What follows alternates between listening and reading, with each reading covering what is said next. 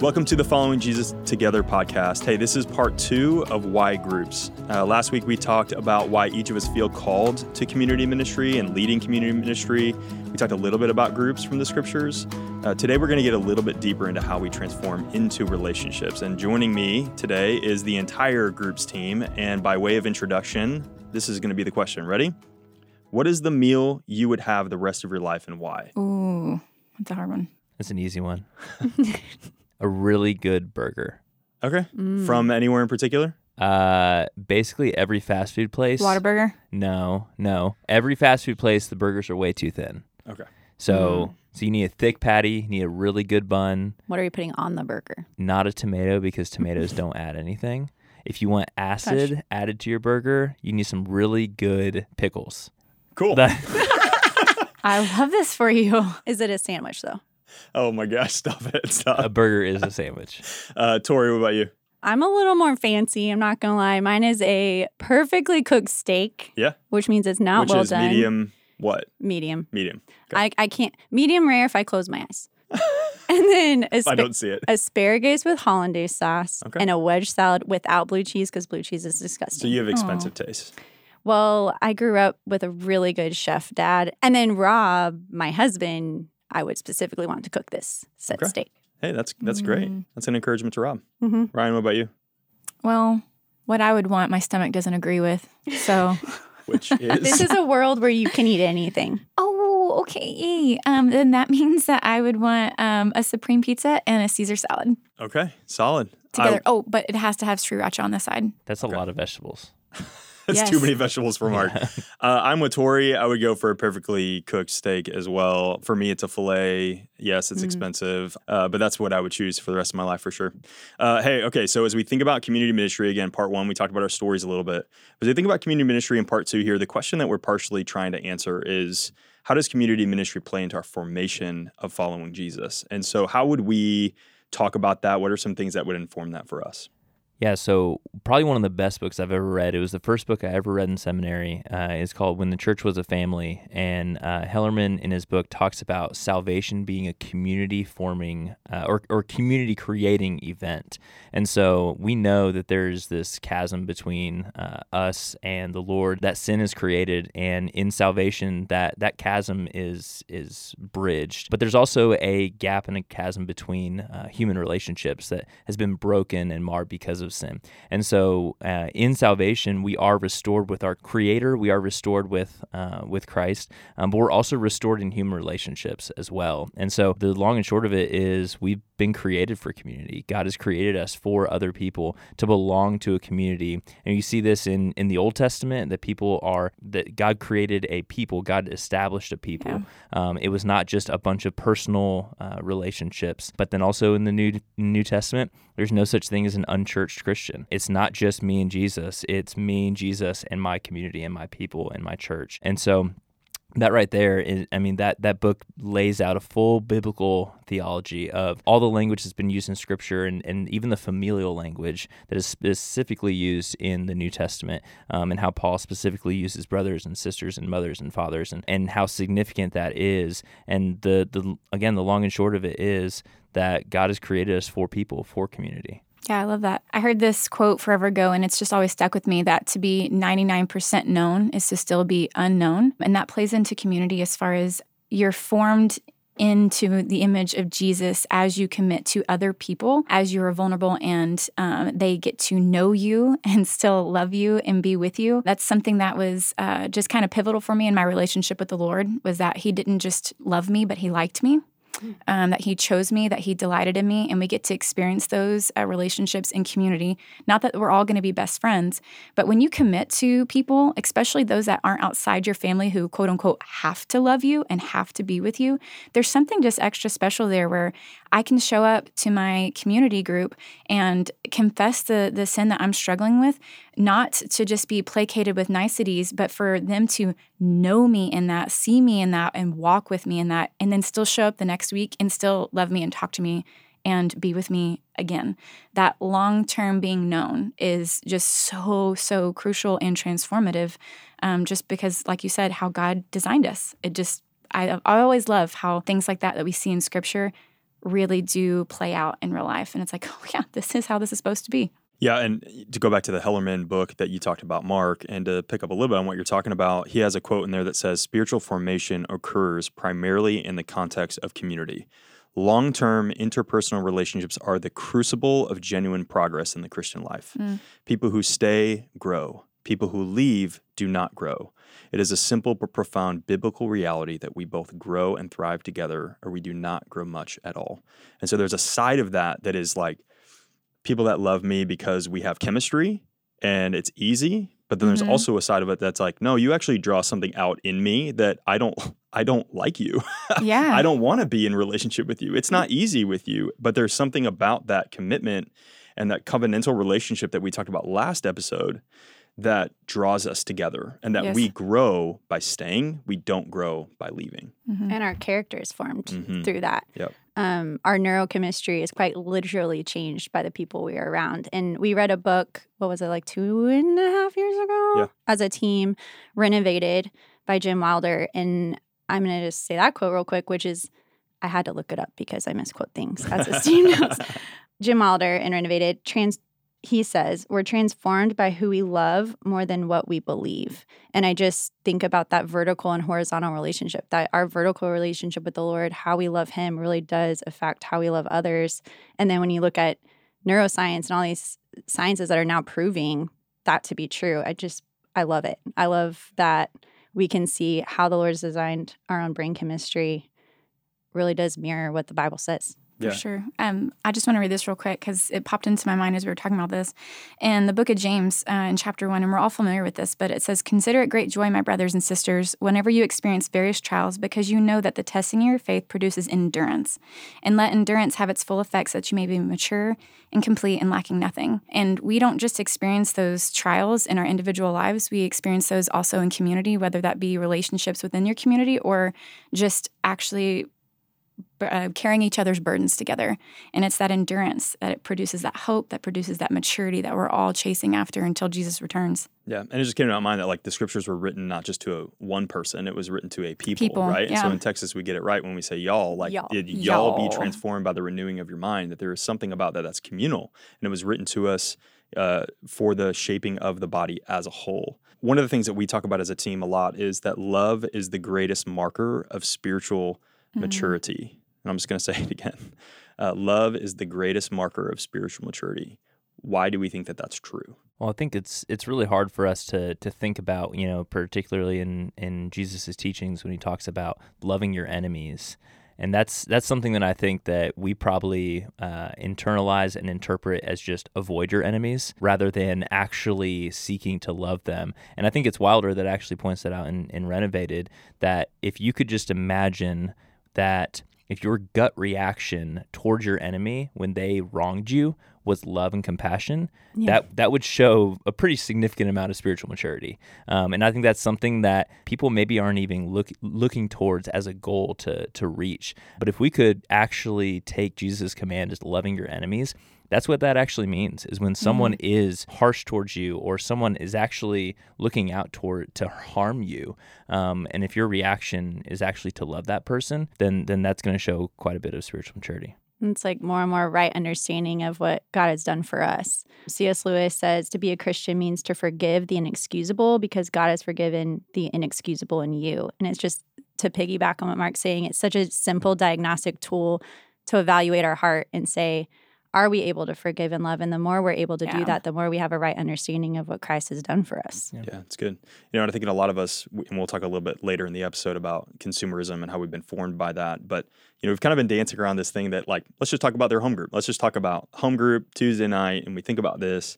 What we're not saying is that you should only be around people that are easy to love. Correct. But we're also not saying that you should find people that you don't like. Don't That's exactly right. And only surround yourself. And only love them. Woo! That's exactly right. And so it's somewhere, it's in the middle, right? Mm-hmm. And I think in my mind, what comes to my mind is like, we love the people who are around us. That's what we are commanded to do. Love the people that are around us. You may not love or, it's not easy to love the person in front of you, but that is the person that you are being asked to love. And so we're not saying go find somebody that, makes you crazy and then love them.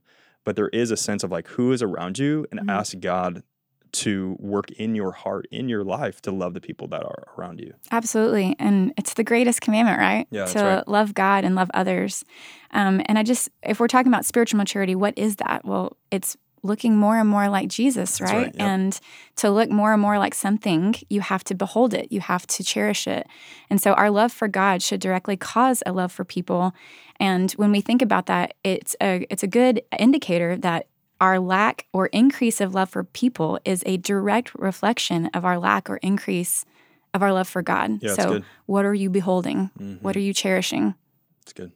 So as you think about vulnerability, that's kind of one of the things, and you mentioned being fully known, Ryan, and talking about vulnerability. Why is vulnerability an important step in following Jesus?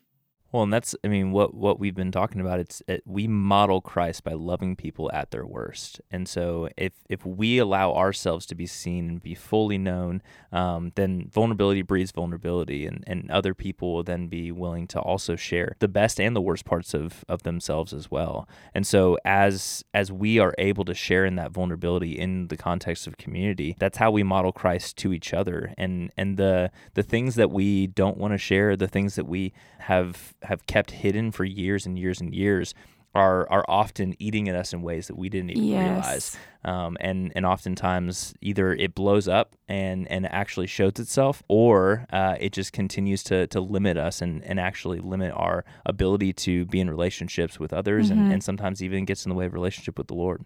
Yeah, and we've talked about this, that like our main audience here is our leaders. And as leaders, it's so important for us to model that. You never know who's showing up in your living room and what they're actually going through and what they're hiding because they feel like they have to. It's not a great thing, but there are so many Christian circles and cultures that people are trained in that. They're trained to, you can call it the nice-itis, like, how are you? And you just make everything nice, like everything is good. And modeling that for the people, that they can be safe there, that this is a culture of grace, that they can be known here. It really is just... it creates that safe place where people can actually be known, confess their sin, and joyfully repent. You can't walk in freedom if you're still chained to something in the darkness.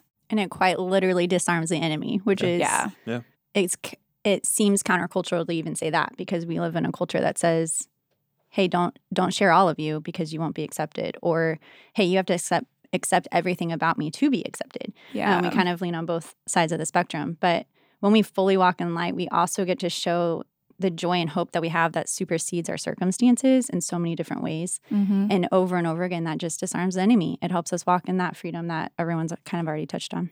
Yep. Yeah, I would say if your community doesn't have any sort of mess involved, you're not doing it right. You're not doing it right. Like, it's actually a sign of it's a positive thing for people to be able to walk in and share the things that are really going on. Because and honestly, we need other people to help us do that, because many times we just even lie to ourselves. It's not that big of a deal. And downplay it. We just downplay it. And so to allow somebody else to be able to step into my space, and for me to give them the permission to do that, I have to allow them to do that as well. Yep. And we can talk about all the things that's like earn the right to be heard and all the things that play into that are all true. But as we talk about vulnerability, and Ryan, you talked about 99% known is still unknown. We talk about the difference between transparency and vulnerability. Yeah. Transparency is, I've heard it say this way, where you lay down, you bring down the armor. But vulnerability is actually handing the other person the sword. And the reason is because it can actually cost you. It can actually cut you. It can actually hurt you. And many of us in our family of origin or in our past, we have been hurt by other people. So we don't want to bring down the vulnerability because we know that somebody else can hurt us with that. And part of the growth and step towards maturity is actually dealing with the things that are in front of us and having somebody else press into that with us. That's one of the ways that we get to actually practice love with one another. And become more like Jesus. For sure. So as we think about community formation, and that's one of the words that we've talked about as a team. This is actually, we're talking about spiritual formation. We talk about some of the other formation. This is community formation, how we grow together. What are some other things that form us in community? I'm going to pull out my past teacher and parenting moves, but I think they apply here as well. But I do as a leader, and you watch what I do. So that modeling that Ryan was talking about, I'll help you, I'll be alongside you, and we can do this together, but I want you to also be a major player in this. And then you do this thing, but I will be right there. When you fall, I'll be there to encourage you. And then full autonomy. Like we want to encourage others to walk in full maturity and more Christ-likeness. And so I think in groups specifically, that looks like edifying gifts, calling those out in one another, allowing spaces for people to utilize their gifts, having shared ownership in those things. And then really that, we talk about this a lot, but it goes from my group as a leader to our group collectively. Mm-hmm. Yeah, and I'm pretty sure that there's research to back up this claim that there is a lot more change and transformation that's done whenever you're calling someone to be a certain person rather than do a certain thing. So we all know that behavior modification only goes so far. And so the way that we're formed as a community is by saying, hey, this is who we are going to be. There's more significance in trying to tell someone, hey, don't lie anymore, don't lie anymore, don't lie anymore, because we even have in us, in our sinful nature, sometimes a desire to actually do the thing that we know is wrong. And yet saying, hey, we are a people who do not lie. We are a people who are going to love our neighbors. We're people who are going to love our enemy. That call to being a collective group that values a certain thing is going to hold so much more weight than just certain morality principles. For sure. And honestly, it's that what Scripture tells us, iron sharpens iron. You're going to be formed by those around you. Any parents that are listening to this, what do we tell our kids? We care about the people that they hang out with. We care about the friends that they have. Not that we want all of our kids to only be around church kids and church friends, but there is truth to that. There is something to that whoever you're hanging out with and spending time with and surrounding yourself with, you will be changed by. And so prioritizing and actually committing to being around those in your community group, the hope is that you're going to look more like each other in a really good way, in a beautiful way. Half of the stuff that me and my husband use in our house for parenting was not stuff we made up our own, but it was what we saw modeled for us, and that we chose to also mirror and image, because we got to see from beginning to end the fruit of what these people around us did whenever they disciplined their kids, and what the benefit of that was, what the fruit of that was. We got to see that in real time, in real life. And so that plays out in community. The way you're going to talk to your spouse will hopefully start to change. If you struggle with being sharp with your words and you're around other Christians who always respond in gentleness, it's going to be an encouragement for you to also mirror that. Mm-hmm. And we hope that we're going to pull all of the goodness from each other that God has given us and look more like each other. That's good. Yeah, as I think about just how we're transformed and how community formation plays into this, my greatest concern, so I'm just talking about myself, but my great concern is that for a lot of us, we sit in environments where we are passive attenders and we are not actively doing the things of what it means to follow Jesus. That there's a sense that our knowledge has outpaced our obedience. And I think more of us need more spaces to obey and not just learn more knowledge. Knowledge is an important aspect of what it means to follow Jesus, of course, but there actually has to be what are we going to go do with that? Who are we going to be in our community? And that our community, honestly, it's just easier to do it together, right? It's easier to be able to look somebody else in the face and say, let's go do this together, as opposed to just flying solo. So as we think about community ministry, what are some of the stories that come to mind for us? Yeah, we get an opportunity to just hear countless stories of the community that is built and formed within the context of our home groups.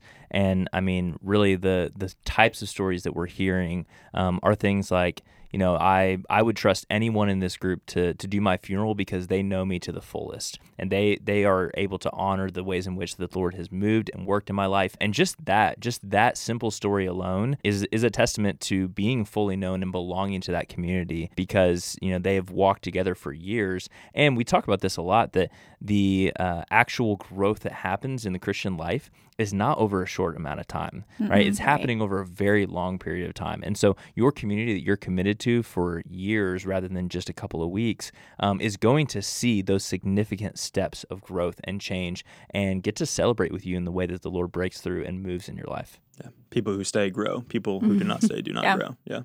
Okay, so as we think about community formation, and if all this is true, what keeps us from community? Because we know that there's a lot of things that keep us from really the ideal that we've laid out here. What are some ways that we think community is kept from us? Going back to just kind of that vulnerability piece and being known, it's the fear of rejection. Mason King told us in a staff prayer a couple weeks ago, and it just resonated with me, that people would rather be lonely than rejected. And just the culture that we're currently in and the context that we find ourselves in, you can be in a crowd and be completely isolated, And 9 times out of 10, it's not because these people want to be alone. It's because they'd rather just not put themselves out there. Yeah. They'd rather not hand over the sword. Maybe take that first step of transparency, especially with social media. I can put anything and everything about my life that I want to on there and make people think that I'm being transparent. But until I actually take that step of like, and now you have the ability to actually harm me, there's just a difference. There's a difference there. And it's scary and it's hard. Yeah. To piggyback that, the hum of this culture is consumerism. Yeah. So I would say consumerism plays into that as well. What can you do for me? We're just fed that versus what can I do for you? How do you benefit me? And then I actually think that influences and impacts what we do with our time. I think they play together. I also think that's the work of the enemy. But time is such a valuable resource, and what we do with our time shows what we value, right? And we intuitively understand tithing our money. But in the last few years, something that I've become more and more passionate about is this idea of tithing our actual time. Looking at the time I'm spending in a week, because time is fixed. It's 24 hours in a day, 7 days a week.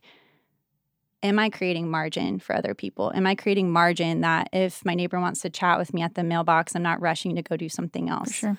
Am I creating margin to have focused attention on others, or am I thinking about something I'm going to do in 5 minutes?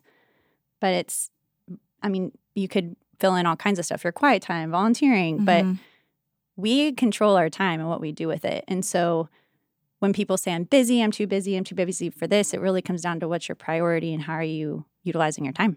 Yeah.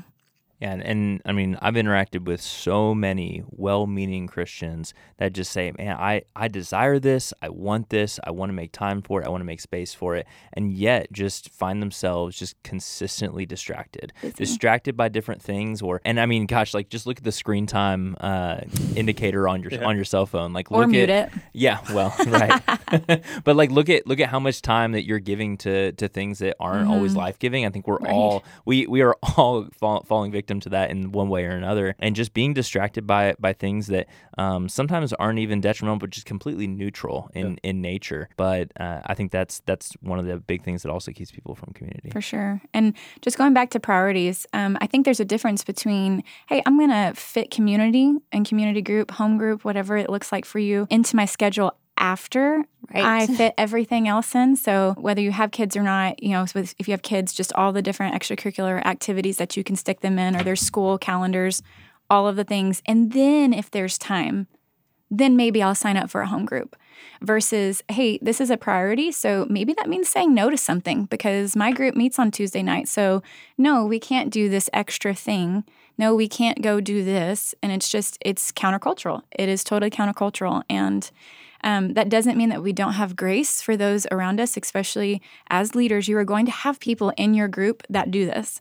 And we still need to create space for them, and we still need to have grace. But we also want to call them into something else in that and be a model for what it looks like. So you as the leader, that also means that you should be prioritizing this. What does your life say? You can't tell other people or get frustrated with other people for not prioritizing community if you are also making decisions that hinder the consistency of your group.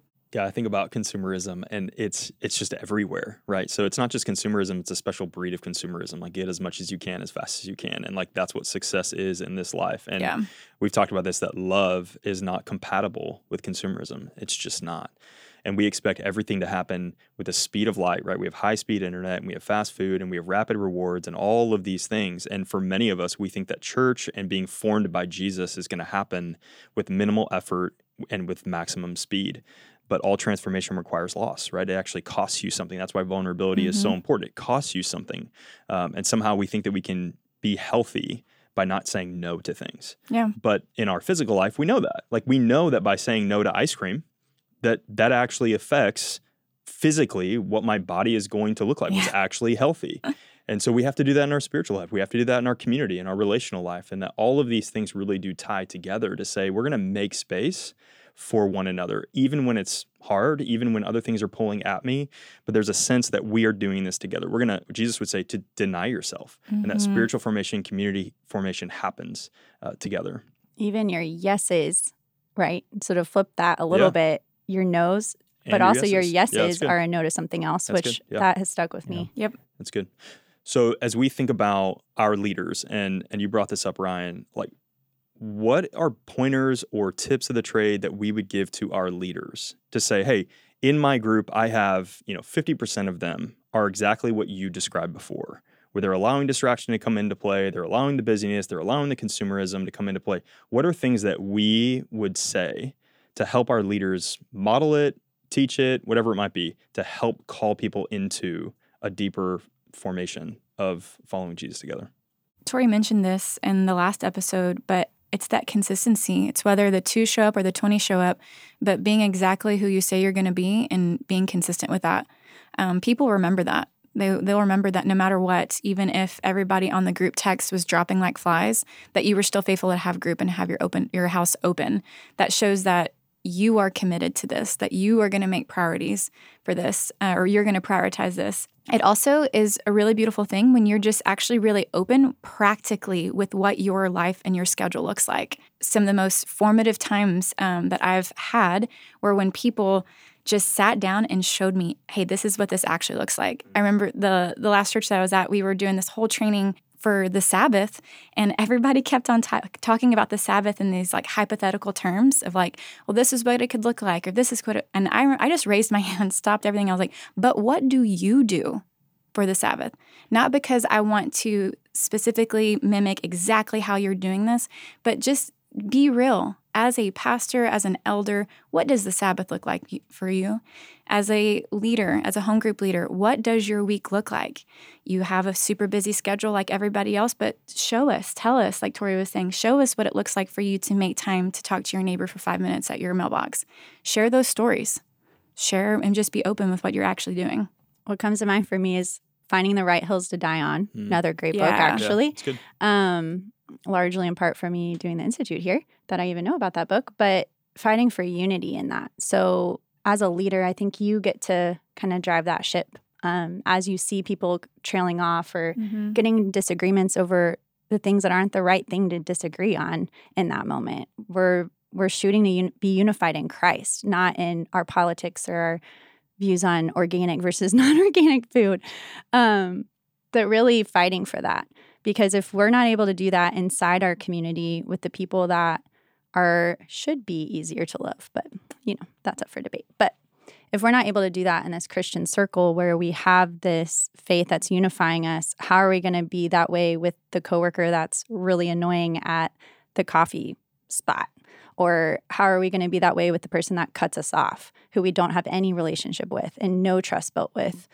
Yeah, and I think that as a leader, I mean, giving the gift of going first is something that we talk about, and it's why we encourage our home group leaders to share their testimony first, and you get to really set the stage and give kind of the gauge of vulnerability. Because if you're not vulnerable in sharing your testimony, the group members are not going to be as vulnerable in sharing their testimony as well. And I would say that vulnerability is also a two-way path in the sense of you can be vulnerable in sharing things, but yet you control what you share. Another way to really lead with vulnerability is invite people to actually give you feedback, to say, hey, are you receiving me in a way that is loving? Are you receiving what I'm saying as a way that is actually encouraging towards the group? And sometimes you have to do that in trusted relationships. That's a part of community, but I would say that vulnerability needs to be seen in both of those ways as well. Yeah.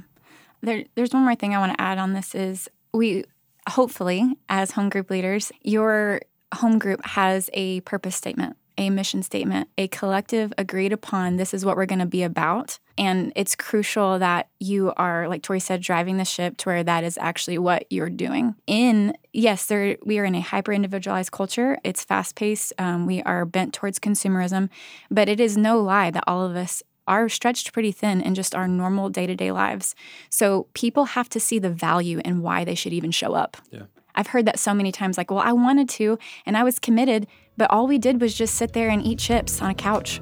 Well, yeah, I'm not cool. That makes sense. I don't want to give up 2 hours of my life. I'm not going to give up 2 hours of my life to to just sit around and just talking about nothing. And so it's that 5 elements. It's all of it. It's making sure that whatever agreed upon terms your group has come to, be about those things. Yeah, that's really good.